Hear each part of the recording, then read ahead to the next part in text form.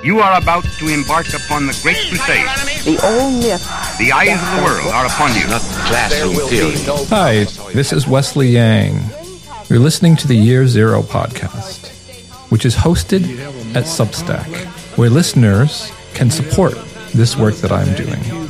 wesleyyang.substack.com. Your task will not be an easy one. The road ahead will be long. We're going to make sure that society wins.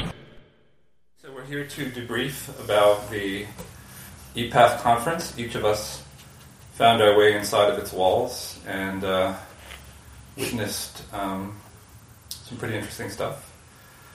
And I guess we should begin by sharing our general impressions and our recollections and what we took away from it. And I guess we can go in order. You want to go first? No, I want to go last. Okay. Go last. Because I feel like I need to be informed by the others a little bit more. Mm-hmm. All right. That's fine. Who wants to go first? I probably had the least experience with it.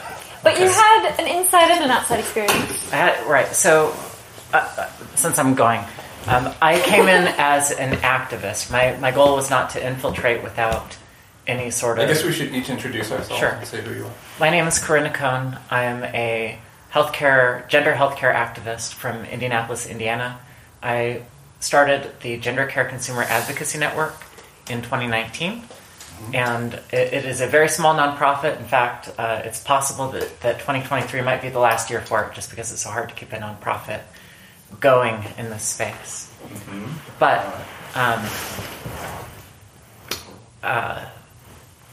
one of the things that we've been doing is speaking with clinicians and saying that we notice that there's a gap between what the WPATH standards of care and how that care is actually being delivered in the field.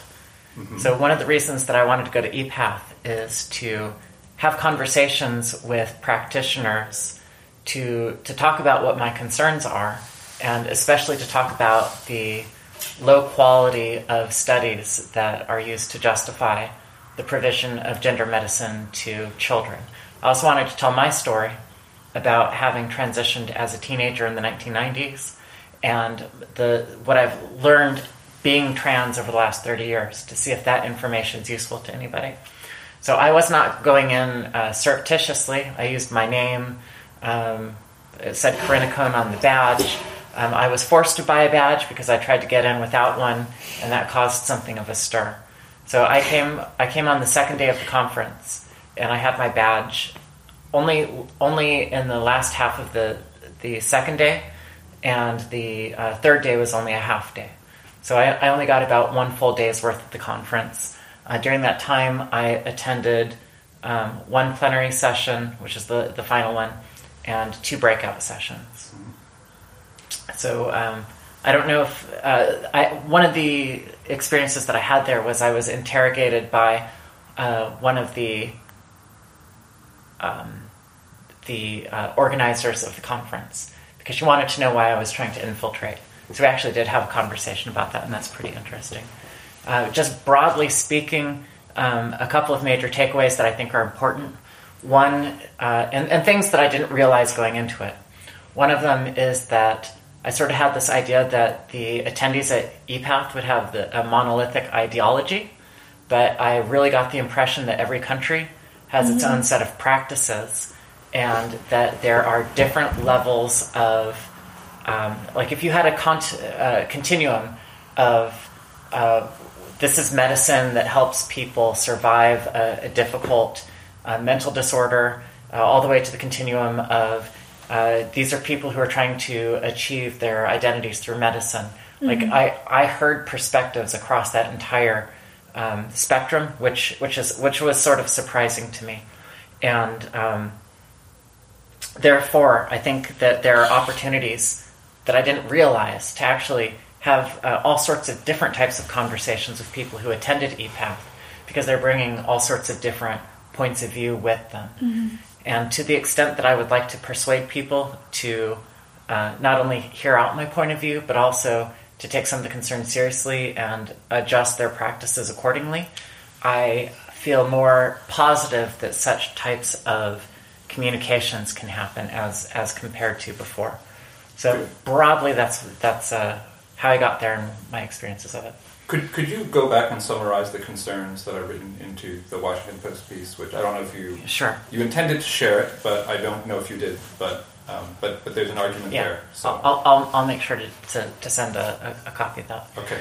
So I had at age 15, which would have been 1991, I was diagnosed with gender identity disorder. That was, according to the WPATH standards of care. That was according to the DSM-3 book. It's now DSM-5 and it's considered gender dysphoria. But when I was 15, that really made it very clear that my goal was going to be to take cross-sex hormones as early as I could, which turned out to be age 18, and to have sex reassignment surgery, which was age 19. I was not mature enough at that time in order to really understand what the risks entailed and what the benefits might include. Although I was very confident that I understood those things. I also had not had sexual intercourse at the time that I had sex reassignment surgery. So I did have some sexual relationships that were like, like would be considered heavy foreplay, but not consummating any sexual relationships at that point. And I was under a lot of very distorted concepts, not only about myself, but about what was possible through the science or technology of gender medicine. One of the things that I wish that I could go back and several things that I wish I could change. For one, is I wish that I had learned a little bit more or tried a little bit harder to inhabit my body. I wish that I'd tried having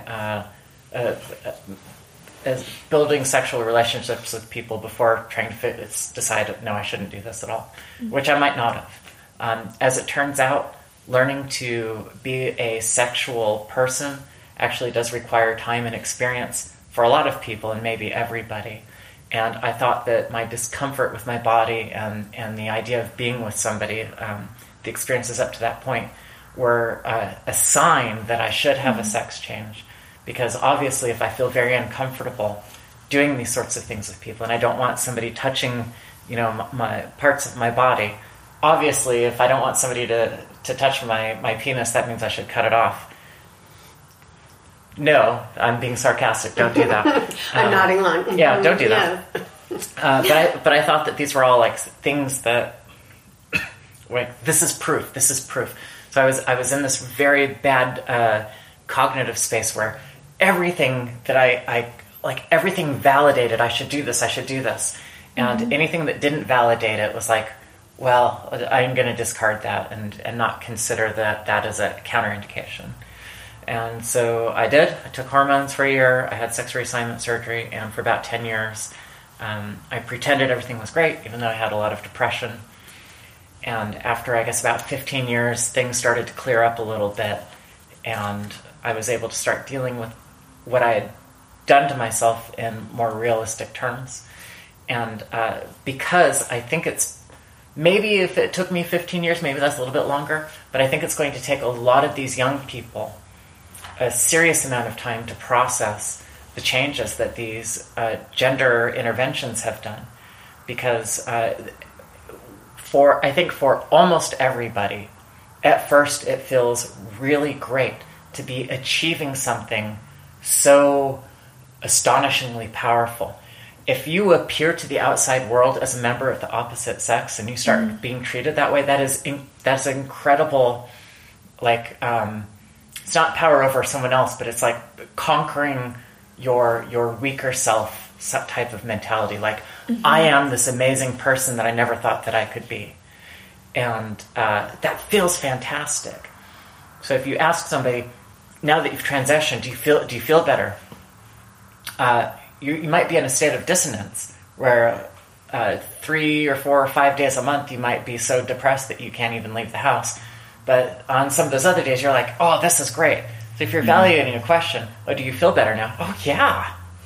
Yeah, those other days where something happened, it was because of assholes ruining my day, not because I'm having trouble coping with my my medicalization.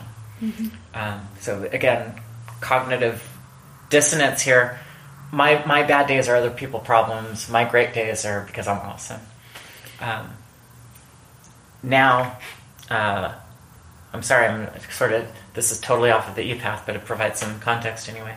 I want to talk to the clinicians, because one thing that I heard, even though I was only there for a short time, I heard 2 different clinicians at e-path say, it is such a wonderful feeling when you work with these clients and their moods change and they're so happy. They're really blossoming and becoming the people they're supposed to be. They're supposed to become, like, they're becoming their authentic selves. And it's so great to feel like you're the person that's helping them do that.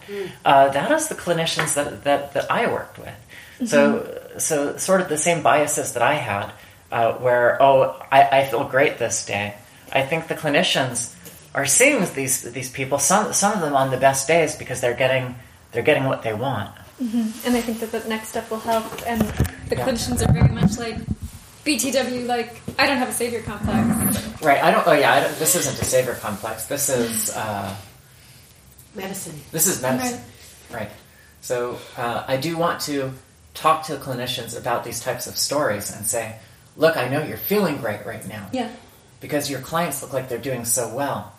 But you actually need to collect data to figure out whether this intervention is helpful. Yeah. And it's not data that you can collect in 3 months or 6 months. It's got to be... It's like check back in 10 years. Exactly. And the thing is, lost to follow-up is they receive it on a bad day, and then we get a reply is we received it on a good day when I felt strong enough to give the answer, and the answer is affirming that narrative. And so we have the 1% regret rate, right, that is often referred to.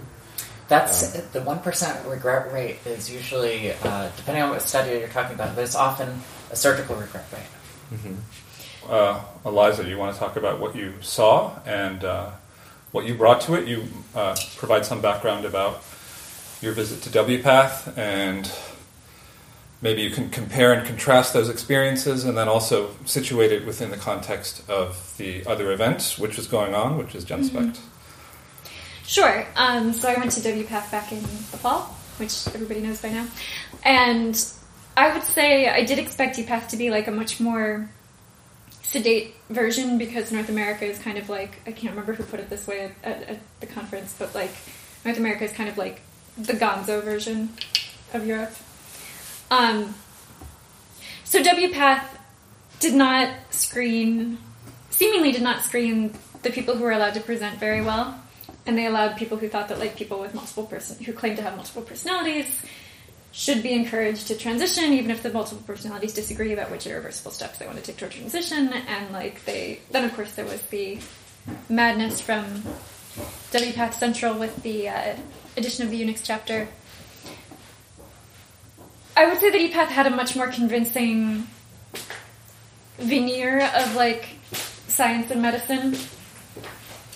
And many fewer activists, which I think makes a really big difference. Like, there are healthcare professionals that certainly have an activist mission, but they also, like, have real jobs. And the person who brought, I think, the most reckless comments into EPATH was the person who was a pure activist, which would be the CEO of the Transgender Equality Network of Ireland, who described during the opening plenary the gender critical movement as a genocidal totalitarian movement that was going to abolish, like, all democratic institutions and individual human rights. So my feelings about EPATH are quite mixed, because on the one hand, the fact that an activist would come to EPATH and that would be, like, front and center at the conference is very concerning, and does show how mainstreamed this completely invented claim of genocide has become within kind of the trans movement as a whole. That it's even, like, nestled into the very heart of, like, the European medical transition enterprise. And the spread is recent.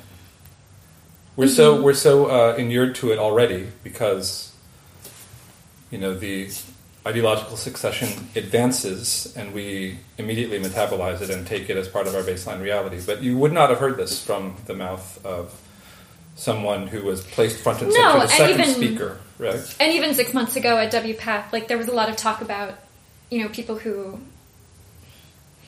There was a lot of like fear-mongering about suicide, which would be very common, but that was the extent of it. It wasn't like it's this genocidal force that scapegoats trans people around the world and is also like xenophobic and racist and misogynist and homophobic and ableist and every other kind of oppression that you can either name or invent.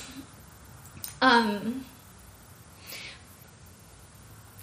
would say there was kind of a third segment to the opening plenary, which was interesting primarily for its defensiveness, I would say.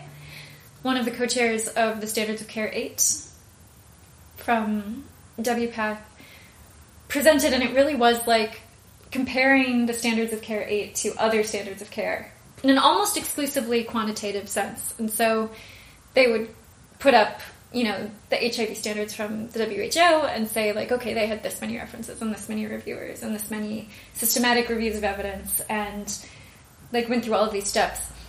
And we had quantitatively more of all of those things, which, of course, doesn't say anything about the quality of the recommendations or the quality of the science on which they're based. I also did think that it was interesting that, far more so than WPATH, there was some engagement with the critiques of gender medicine that have emerged over the last year, primarily, that have broken into the mainstream. But I think it doesn't really strike me as a point to be optimistic about, because it's gotten to a point where it cannot be ignored, and so it has to be spun. And they are taking, okay, maybe there's this new cohort. It sure seems like maybe there's this new demographic cohort of like younger women and girls who are transitioning. And maybe they are different from the other cohorts, but that's fine. Or they're talking about, well, we don't know everything about puberty blockers, and maybe they have some bone density issues, but kids also get osteoporosis for other reasons. And there's just this constant, like, diversion. Like, they will engage so that they can say we're engaging with our critics, and then they'll divert it into a way where it doesn't harm the fundamental enterprise of, like, transitioning as a massive movement within and under the banner of medicine. The other interesting thing that I found was really the other thing that I found was really interesting from the opening plenary was the outgoing president of EPATH basically addressing the conference to the conference taking place down the road, the GenSpec conference that is promoting a more kind of open-ended exploratory approach to gender issues. And the way that he focused primarily on freedom of speech and what it is and what it isn't. And the most memorable line was, "We respect everyone's right to freedom of speech, but we choose not to listen to it." And what they're choosing not to listen to, of course, is the evidence that people are harmed, that people have regrets, that we should really think about this, whether this is something that should be provided as medicine. And they also, the other thing is, I feel like I'm not doing this a very organized way, but it's been kind of a, like, crazy week and no time to process. He also compared repeatedly the gender critical movement to flat earthers, to climate change deniers, and to people who think that vaccines cause autism. And so when he's talking about freedom of speech and is your right to freedom of speech being denied, he would say, oh, if a flat earther doesn't get hired or maybe gets fired from, like, a geology department, like, that's not about freedom of speech. Like, they're a flat earther, it's a geology department. And the implication is if people who are critical of the concept of gender identity and the process of gender transition are excluded, deplatformed, fired, that this is just a natural response to something that, like, has been settled. Yeah, they're being canceled, but they deserve it. They're being canceled, but they deserve it. Yeah. And they have a right to free speech, but nobody has to listen, and we choose not to listen. Nobody has to platform it, and yeah. Mm-hmm.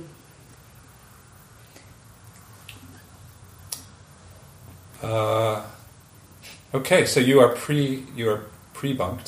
Yeah, I know. I like Eliza responded to all my talking points. Oh, you wanted to go last. That's true, I did, but I wanted her to tell me. Her to tell me what was bad, so I could say what I was optimistic about. But then, well, you're gonna have to respin it, right? Or I'm gonna respin. Or you're gonna state your reasons for, nonetheless, seeing a silver lining on the clouds. All right, battery. Yeah, is pre-bunked a word? It's pretty good. Yes. It is? Or is Yes. pre-butted a word? Yes. Pre-butted. I mean, okay, you know, I'm never going last. They're not my own coinages, let us say, but they're not in. I would go last anytime. Okay. Lesson learned. Is your lens open? No. There we go. And just say who you are. I don't know if you said who you were, but yeah. Did you say? Do you want to say who you are? Well, you said Eliza. I'm Eliza Mondegreen. Okay. I'm a grad student. I'm Lisa Sellen Davis. I'm a writer, and I mostly write about gender issues now. And I just want to preface this with 5 years ago when I started research for my book Tomboy, I went to an academic gender conference and I listened to some research that was important in my book, which was about girls with congenital adrenal hyperplasia. And the woman who did the research talked about how these girls who are exposed to testosterone in the womb have some male typical interests, mainly kind of like men's and women's brains aren't that different, but they had like a little bit in the terms of the spatial rotation, and a little bit more interested in rough and tumble play, and slightly more likely to be gay. But they were actually less masculine than the control group of tomboys. And almost nobody who talks about this research talks about that the girls who were not exposed to testosterone were more masculine than the boys. And they were slightly more likely to identify as boys. And what the researchers said was testosterone has a fair amount of effect on your interests, a little bit of effect on sexuality, and even less on gender identity. And then I went down the road to an activist conference where the same research was presented as testosterone is very important in the formation of gender identity. And I got really interested in, how is the same research presented at different conferences? It's 5 years later, two conferences next to each other, one an academic conference, one an advocacy group conference, and I thought I would do the same thing. And what's different is that the academic conference now is the one where research is being distorted. And the advocacy conference is the one where research is being talked about in a more honest and complex way. That's really interesting. That being said, I thought that as one of these people that's been for like 2 or 3 years now making these points and learning about what's wrong with the research and making the points, learning about the desistance literature that has to do with young kids with cross-gendered behavior or identities and the relationship to homosexuality, and learning about the low quality of research and the problems with the Dutch studies, and just everything I learned trying to communicate it out to the world, and finding that the American press and the American medical associations have zero interest and feel zero need to respond. So to be in an environment where clinicians were responding to that, defensively, yes. Spinning it, yes. In order to protect their investment, emotional, financial, their work, yes. I still found it to be a very important shift, an unprecedented shift. That being said, Europeans tend to be more... I was going to say they tend to be more reasonable, but there are plenty of insane authoritarian Europeans. But I haven't tried European land acknowledgement. Right. So God only knows what happened on this space hundreds of years ago. So I took it as those people are being forced to answer on some level. They're being forced to answer for what they're doing and for their shitty research. They're responding to the criticisms. And in Eliza's prebuttal, she said it went from denial to spin. Was that what it was? It was something to spin. I mean, it's kind of like they didn't acknowledge it in the past. But what I want to say is, whatever it was, I thought it was very smart, whatever you said, even though I forgot the first word. Yeah, but something to spin. And I thought, okay, but that is a trajectory. And there's a next step after spin. And several people from EPATH accepted the invitation to come to GenSpect, including a well-known Dutch trans woman and journalist who was actually mentioned in one of the presentations, including a very prominent Dutch researcher, a Dutch plastic surgeon. While I was at EPATH, I was meeting the reasonable middle of the road people and at times introducing them to each other. I met this plastic surgeon. She said she was interested in the conference. And I said, would you like to meet the Finns? And I felt like this woman from the Netherlands said, oh, why are you interested in the conference? There aren't going to be surgeons there. I mean, EPATH has all of this stuff for surgeons to just get together. I don't think the surgeons give a shit about anything else. They're just trying to perfect the vaginoplasty. They don't really care about the noise outside. So I said, what interests you? And she said, well, no plastic surgeon wants a detransitioner. So if there's anything we can know to prevent that, I want to know. And we have this new cohort of, she said, sudden onset. Kids with sudden onset gender dysphoria. And I just thought, this is fantastic. So was I surrounded by people, like a woman from Sweden presenting a paper that showed that after puberty blockers and after hormones, there was an initial like sharp rise in psychosocial functioning and then a plummet.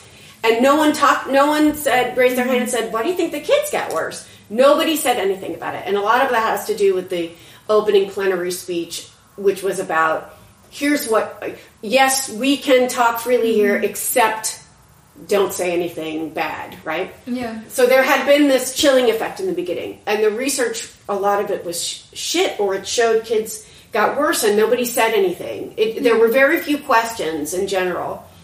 Nonetheless, in my conversations with people, the fact that it was being acknowledged publicly that were problems signaled to some people that they were able to talk about it. So did I come away feeling like this idea I have in my head that some people can come together and listen to each other, that future might be possible? Yes, I came away with that might be possible. I also, for my own sanity, need to believe that, because I've been stuck in this rabbit hole for years.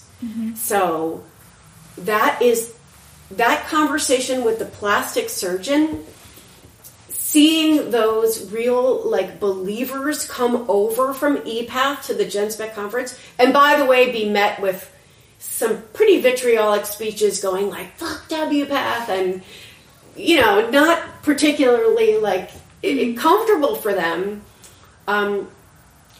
Those were inspiring to me, and I have got to take my inspiration where I can get it. Shitty research and people justifying their bad behavior, all of it, yes, 100%. But there was something that had never happened before. So I wanted to just make sure that we acknowledge that, because you know what?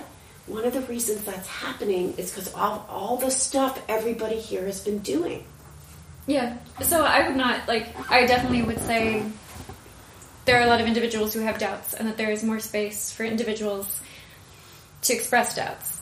At EPATH, I also had some pretty interesting conversations where it's like if they assume that you are one of them, and you express some reservations that are very sane. That could be about, the new demographics or, the sub-non-set, gender dysphoria, the mental health outcomes plummeting. Why do we treat gender differently than we treat everything else? Why don't we look at the whole person? If you express that and they think that you are one of them, they will agree with you. Mm-hmm. There is a level on which I think a lot of people who are wrapped up in this know that something is not quite right. And they feel comfortable to express that within a circle of, general believers. And it was very interesting to me that every time that a negative finding was going to be presented, like the Swedish research that was just try puberty blockers, try hormones, try surgeries, and wow, mental health goes to the floor. That they would always be prefaced by, of course we all know how effective gender-affirming care is. It's like this catechism. But they're spreading a protective layer over they it are. so you don't actually see, or that you don't take it in. Yeah, it totally is. It's like there's the thing that they all hold to be true. Don't stop believing. As they close out EPATH with a rousing blast of "Don't stop believing," and that kind of prevents, to a certain extent, the mounting data that something is wrong from becoming evidence within those circles that something is wrong. I guess I have some hesitations about, when you talk about we've moved from denial to spin, and spin is part of a trajectory. It can be. And I think it can be. Right. It could be part of a trajectory. Spin can be part of a trajectory toward greater openness, and spin can also, if it works, can shut it down. Mm-hmm. And I think that's still the attempt. It's the intention. It's the intention, but it's encouraging. I didn't know until today that people other than the Finnish had come to GenSpect, and that's very encouraging. But yeah, So you made a reference to Swedish research that showed that things got worse. Can you, one of you, summarize what the paper was? And I can't remember exactly what they were monitoring, but the kids got puberty blockers, and then right after their mental health, whatever they were measuring went up, and then over 2 years, by the end of 2 years, it's down. And then they give them... Lower than when they began. By far. Lower than when they began. And then they give them hormones, and it goes way up, and then it goes way down. And so no one asked about that. Which is kind of a theme both for WPATH and EPATH, where it was amazing the number of sessions where it'd be any questions, and there would be not a single question. Oh, okay. So they presented that devastating finding. Yes. That they presented it in good faith, and they put all the numbers out there, and they did not... But they don't... It's like they don't connect it. But I'll tell you what the researcher said, because I went up to her. I mean, I didn't want to raise my hand because I didn't want to draw attention to myself, and there was not a culture of question asking, in great contrast to the GenSpect conference, where in fact people disagreed or pushed back, or and there were lots of questions. In fact, they had to deny people. They had to cut off questions. Yeah, I had time versus are there any questions? Okay, are there any questions? And you sort of when in that particular study, I just was looking around nobody's going to ask. I know. What do you think about why it got worse? So I went up to the researcher and I asked, and she said, and this is a running theme. Well, we have a lot of restrictions in Sweden, and so after they go on puberty blockers, they're waiting for the hormones. So by the end of their wait, they're really upset, right? Mm-hmm. And then they went on the hormones, they feel good, but they're waiting for their surgeries. Mm-hmm. So that study didn't have surgeries. So I think it just, I only saw those two parts. So by the end of they have to wait till I can't remember what the ages are, but there were long waits between puberty blockers and hormones. And so her hypothesis was that it was the weight because of all the restrictions, and that the restrictions are worse now.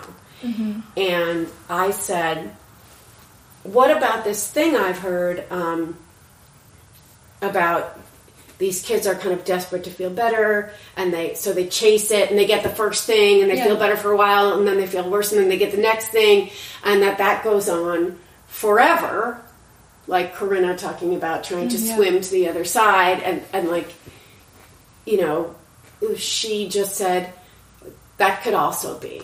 And so I think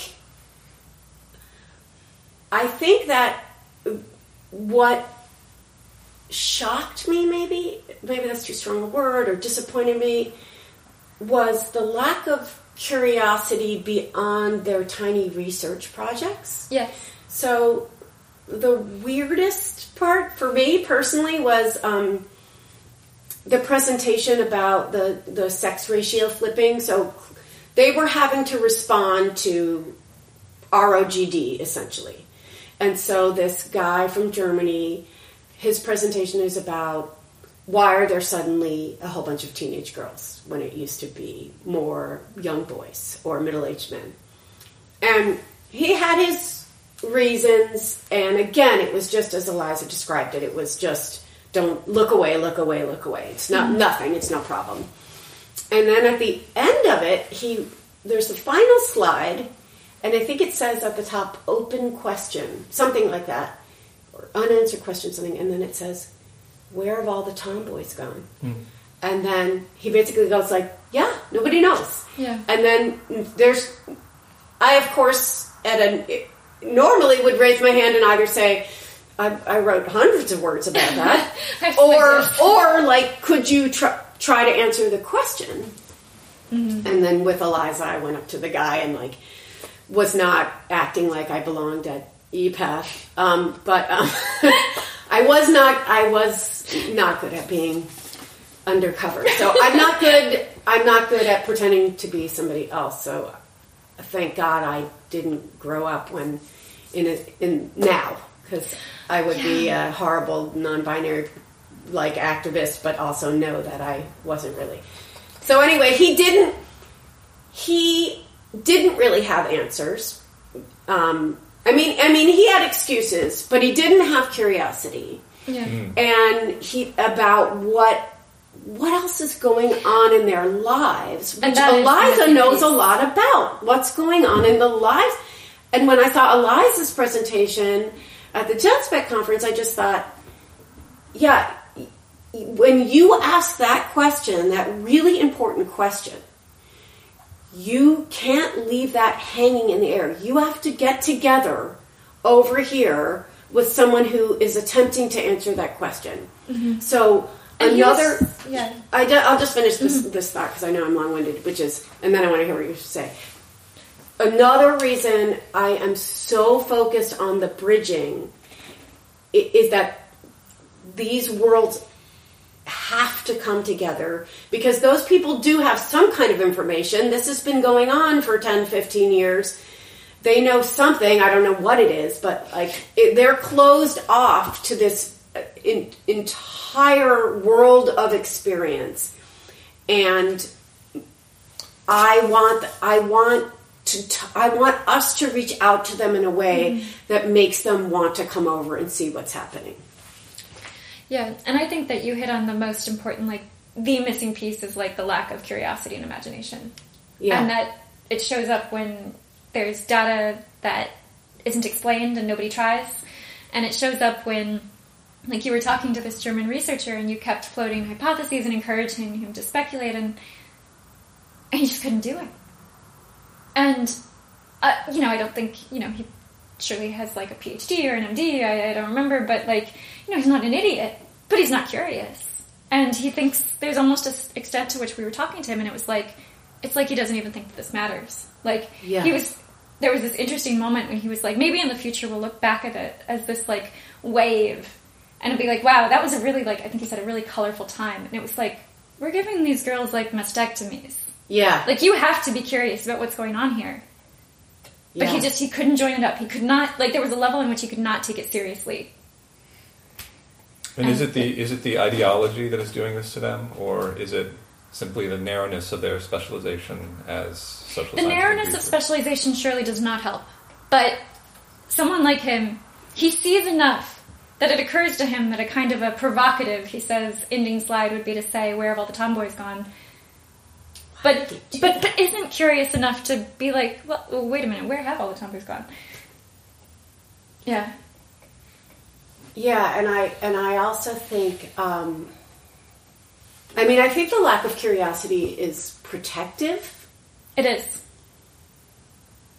But it's like when you're in a bad relationship and you're committed to staying in it, and so you're not going to look at anything that's going to make you have to like break it off. That's so often how it seems to me, that there's this like defensive structure. What country was this researcher from? Germany.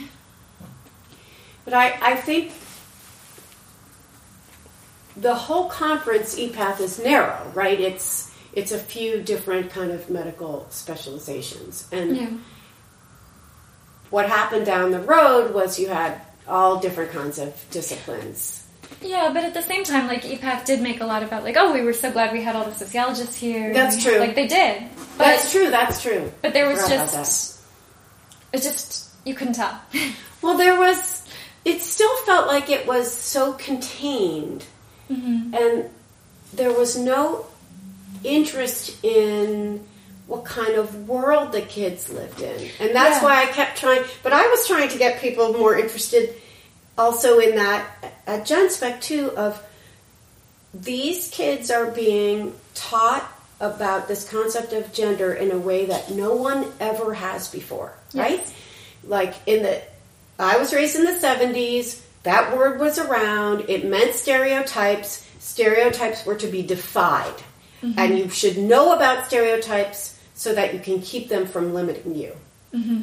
Now these kids know that gender is not a social force imposed onto you to limit you, but a deeply felt, innate inner sense that has nothing to do with societal forces, even though it is measured in terms of what haircut you like and what clothes you like and what activities you like, and that those things are called, for instance, male activities, a boy's haircut, right? Yeah. So some of I don't want to be like language obsessed, but some of what I tell people when other parents, if they have a gender nonconforming child, is your hair itself, well, it's not, I was going to say your hair doesn't have a sex, but I guess it's every cell in your body has a sex, but the length of your hair doesn't make you a man or woman. The length of your sex, the haircut has no sex. Your clothes have no sex. The length of your sex can have something to do with your sex. But yeah, maybe, yes.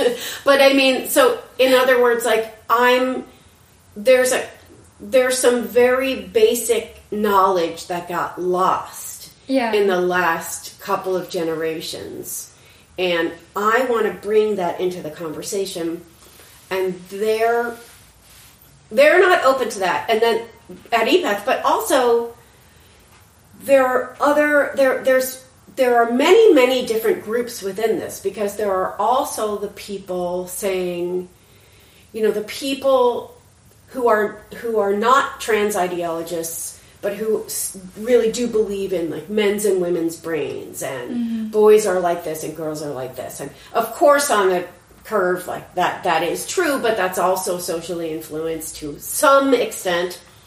And so I often find myself as a kind of somewhat old school feminist, like somewhat alone in the room, where I still feel like you haven't considered the fact that these kids, for example, a few years ago I bought a Kindle Fire for my kids, and I had to choose boy or girl when I signed up. And then it populated the Kindle Fire for boy or girl. And so the entire world was constructed literally in pink or blue, right? Oh my gosh, so kids are growing up like that.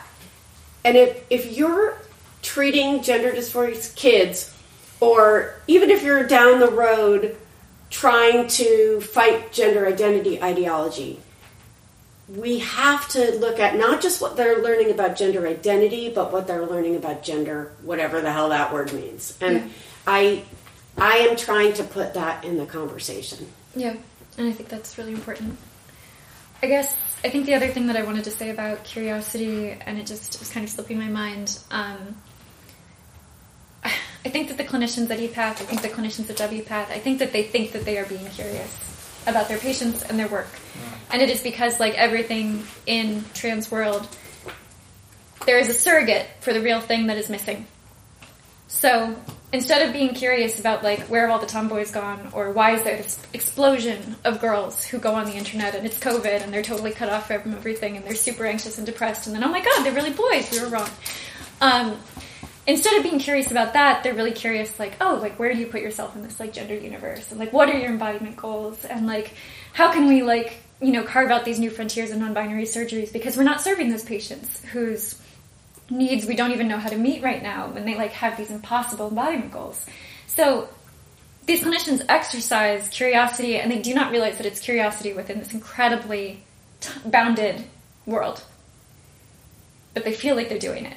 And so, you know, I think that they really care about their patients. And so when they hear someone like an organization like GenSpect saying you're harming their patients, they're like, I'm not harming my patients. Like, I really care about my patients. And it's like, you care, but you are not seeing the whole patient.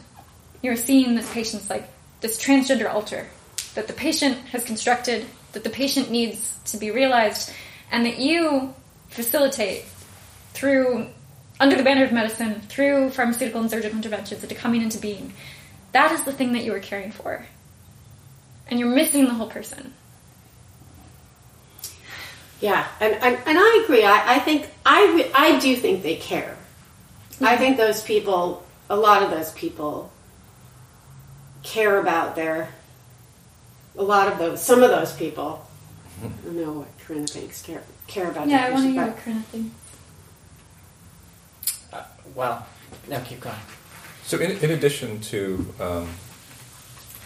that study, Corinna and I saw presentations on a few papers that had this in common with that study, which is that the information was collected in good faith, and it was presented in good faith. Yeah, I can comment on a couple. Go ahead. And what they showed was the non-innateness of gender identity and the social influence that was on them, although it was not presented. You know, they were mostly just polling N of 100 on non-binary identities in Germany, I think.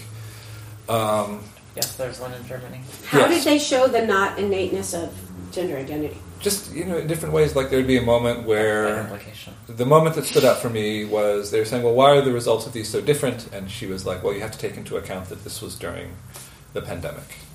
And so the pandemic, of course, is going to yield a completely different series of outcomes. And so there's that on the one hand. And then on the other hand, there is, we have to ask ourselves whether or not that study that you referred to, the Swedish one, that showed the patients getting worse over time, if we're going to see headlines in HuffPo, in Vice, saying, new study comes out showing that, market improvements. Because things that outrageous have been in circulation. That has been Jesse Singal's sort of, stock in trade, is demonstrating, no, you actually look at the study and it shows the opposite.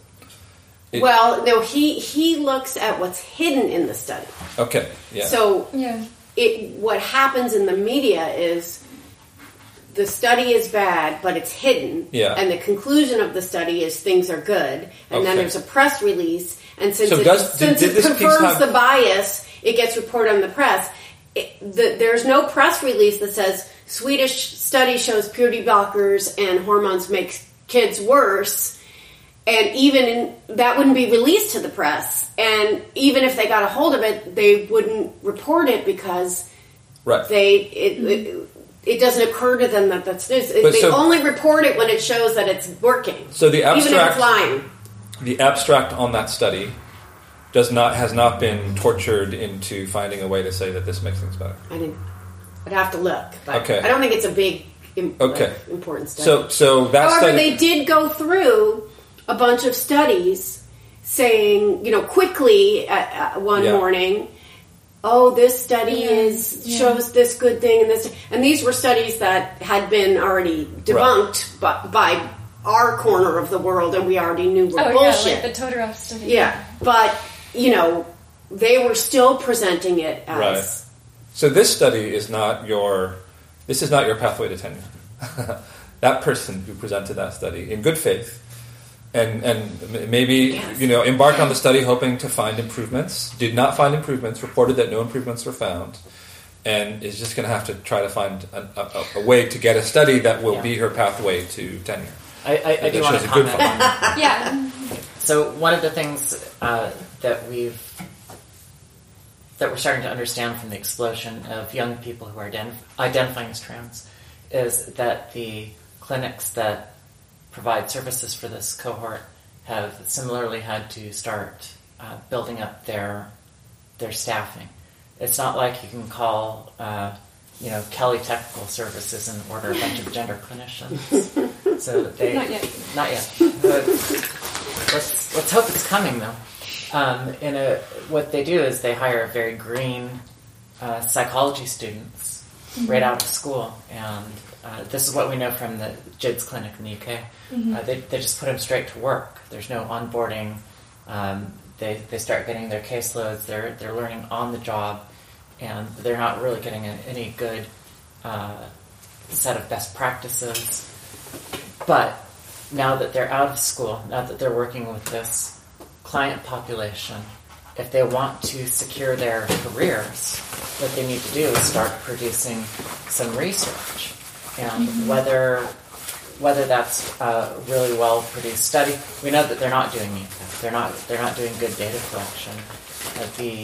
And the reason that they can't do good data collection is because you need to have some sort of consistency in your protocol in order to know what's changing over time. And there's no consistency in the protocols. So what you have to do instead, and apparently this is my impression, that a lot of these practitioners are doing in order to try to advance their careers are doing these little very, very poorly executed survey type of papers, where the one that you mentioned before, the German paper is Gender on the Spectrum, Non-Binary Gender Identities and Gender Fluidity, has 4 authors. It's from Germany, and all they did was send out something that was hardly more than a personality survey. And it was asking, do you feel gender binary or do you feel gender fluid today? Which, if you take a personality test on 2 consecutive days, you're going to get slightly different answers. But what they're doing is, when they present the slides, they say, for this difference between these 2 populations is significant to a degree of, 0.02 R value. But it's like those Facebook quizzes that leaked everybody's personal information where it's like, what color are you? It is. On that particular German study, they had a slide where they had like an open text box, and they said, what influenced your gender experience? And here are some answers that they had. This is from a 15-year-old trans man/boy. Puberty made me feel more and more uncomfortable, and I hid a lot. Yeah. Did puberty make you uncomfortable? No, I loved every minute of it, and I did not cry every night from ages 12 to 14, I swear. Like a serious eating disorder. How was puberty for you? Men almost never talk about that, by the way. I don't recall it as a great trauma. Yeah. Let us say. Do you recall it as a real hoot? So you're suppressing it. That's fine. If we don't get the answer we like, we'll figure out how to turn your response into the answer we want. So ePath style. Another comment from a 15-year-old non-binary. So again, this is factors influencing your gender experience. Body became more feminine. Okay. No flat chest anymore. Mm-hmm. And that was so often the indicator of success. Like that big study about top surgery that was like promoted all over in the U.S. It was just like, do you have boobs? Did you want boobs? Did you not want boobs? Success. Yeah. And that's so often like their outcome measures. Like patient didn't want breasts, we cut them off. It was successful, and not like we checked in with the patient and, like, they were functioning well overall and they didn't regret it a significant amount of time later. Like, it's never like that. All right, there's one more, and then I want to cap this. So this is from 16-year-old trans man/boy. Again, this is factors influencing gender experience. YouTube. No. Trans people who are often open to questions on social media. Okay, so I want to cap this. Again, this is puberty, my body became feminine, and I lost my fat chest, and I'm watching all this shit on YouTube and social media. This is what the researchers thought were interesting poll quotes from their open survey to put on a slide and present to their peers as, look, this is what young girls in Germany are saying influences their gender experiences. And I think that probably the GenSpect attendees would be like, wow, that's probably why our daughters are getting into this. Right? If only they'd gone to EPATH, they probably would have learned these important things. There was one other program that we saw that was based on a similar type of survey. And this one, they always give these pretty good names, right? Let's see here. Let me find this other.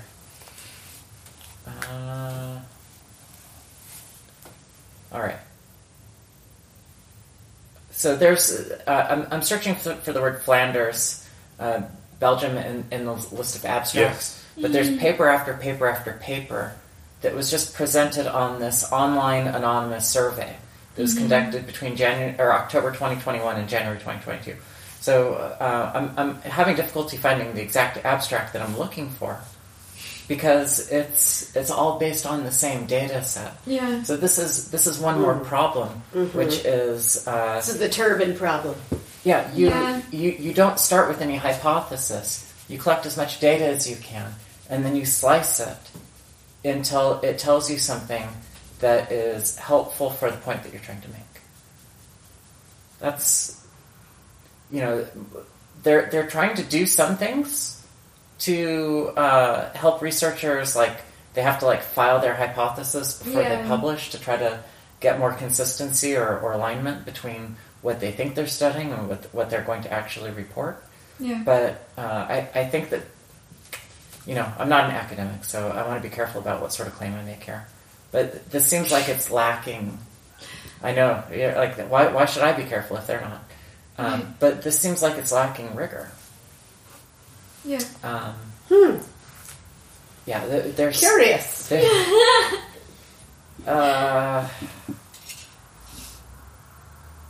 It's just mad. I'll try to find this survey, and then or the abstract for this, and then I'll talk about it. Okay. So I guess the final question would be that you both attended GenSpect and you attended EPATH. Eliza presented at GenSpect and contributed the overall framing of the event, which had to do with the, you might want to give your statement on that, with the reconstitution of the human dimension. And how do you think these two, they're complementary in a way, right? But on the other hand, the underlying premises and the conclusions and the information that was brought to light in each of these conferences, it may annul the foundational premises of the other one. So we're all on a side. It's like here. Sex and gender identity. They're competing, and it's hard to make room for them both. So we're all on a side here, and we began. In what ways was your understanding of things deepened by having, and how much more sort of strongly do you feel what you already felt when you began having experienced both events? I guess I would say they're complementary in the way that people furiously digging a hole in the ground are complementary with people trying to build a bridge so that people can get over the hole. The comment that Wesley made about the kind of overall framing of the GenSpect conference with reference to WPATH and EPATH is, and I feel like I've just recounted this a couple of times and I feel a little self-conscious about repeating it again, but The WPATH really unfolded on these two levels, and one of them was this very abstract level, which was like this battlefield between affirmation and transphobia, and there are the good guys and there are the bad guys, and then the level of like truly nauseating surgical detail, and that there was nothing in between, and like we've spoken about, like that there was no imagination, there was no curiosity, there was no concern. It was, they're talking about, at WPATH in particular, they were talking about eunuchs, they were talking about boys who were disproportionate, like, a huge share of them had been threatened with castration by their parents when they were children, and the researcher presents it and just moves on, and it's like, does that have something to do with why they identify as eunuchs? Like, there would be no human curiosity about why people would want these procedures, or whether they should be done, or whether it's ethical. And GenSpect was intended to kind of put the humanity back into the gender issue, which for all of the expressions of care about people and all of the expressions about empowering people to be their true selves, like, the human piece is just missing. And I think at GenSpect, I don't think I've ever seen so many people cry at a conference. I don't think I've ever seen so many people agree and disagree at a conference. Like, it was very human. Yeah, I think that, somebody called my take Pollyanna, and that was me. Yeah, that was you. Yeah. And I understand that. I haven't been traumatized yet. My family hasn't been traumatized. My children haven't been hurt yet. But I've spent the better part of 3 years bearing witness to the stories, to the unbelievable stories that I have not been able to get into the mainstream press, and I've tried everything I could think of. I'm everything that I could think of, which was crazy making, and I felt like I failed people, and so the thing about the GenSpect conference is that it was filled with traumatized people. And I was thinking about, how can what would have happened if Annalou de Vries came over, and how could we, I don't think it will work to just shut it down. I don't think it works like that, where we could just say, oh, the evidence is bad and you're crazy. There's got to be a long-term strategy. And I made this comment about the Radical Center, which was a radical centrist. That was a Ken Zucker term, and that, we need the stories of the traumatized people, but we also need people who don't just want vengeance, and we also need people who don't just think that there's a genocide, and we need people who are invested in reform, but also in bearing witness to what's happened. When I was at EPATH, I was looking around at, there were just lots and lots and lots and lots of trans people there. And I was thinking, must be so nice for you. You're walking around, no one's staring at you. You feel safe here. That must be wonderful. But I was also... I didn't feel that. Yeah, well, except for the transsexual, they were kicking out. Yeah. But anyway, but what I was thinking was, your hope is to make the whole world like this conference so that you can walk around feeling safe. And so that everyone sees the facts in the right light. So the backlash you perceive as being about you, right? When they say we're under attack, what they're not getting is that their attempt to impose their belief system onto the rest of the world and make the rest of the world into one giant EPATH conference is what people are pushing back on. Yeah. And I don't know how to make that clear. And that's why I've done some work on the difference between trans people and trans ideology, and how can we love our transsexual friends and not want someone to tell us that sex isn't real, or like, it's great to feel safe. It's even better to feel fortified. And what was going on in the EPATH conference that was about fortifying people who are different in some way? Because I can try to make the world, and will continue to try to make the world more understanding of the naturalness of gender nonconformity, so that my child can just walk around the world and be left alone. But no matter what, my child needs to know that the world is hostile to gender nonconformity, and that, like, the shit in the bathrooms is real. She gets screamed at in bathrooms. Like, okay, you know what? I take that back. That sounds like them. Not the whole world. Is that there are times when it's going to be a little more complicated to be in the world. Can I amend that, please, so that I'm not speaking? Okay, so.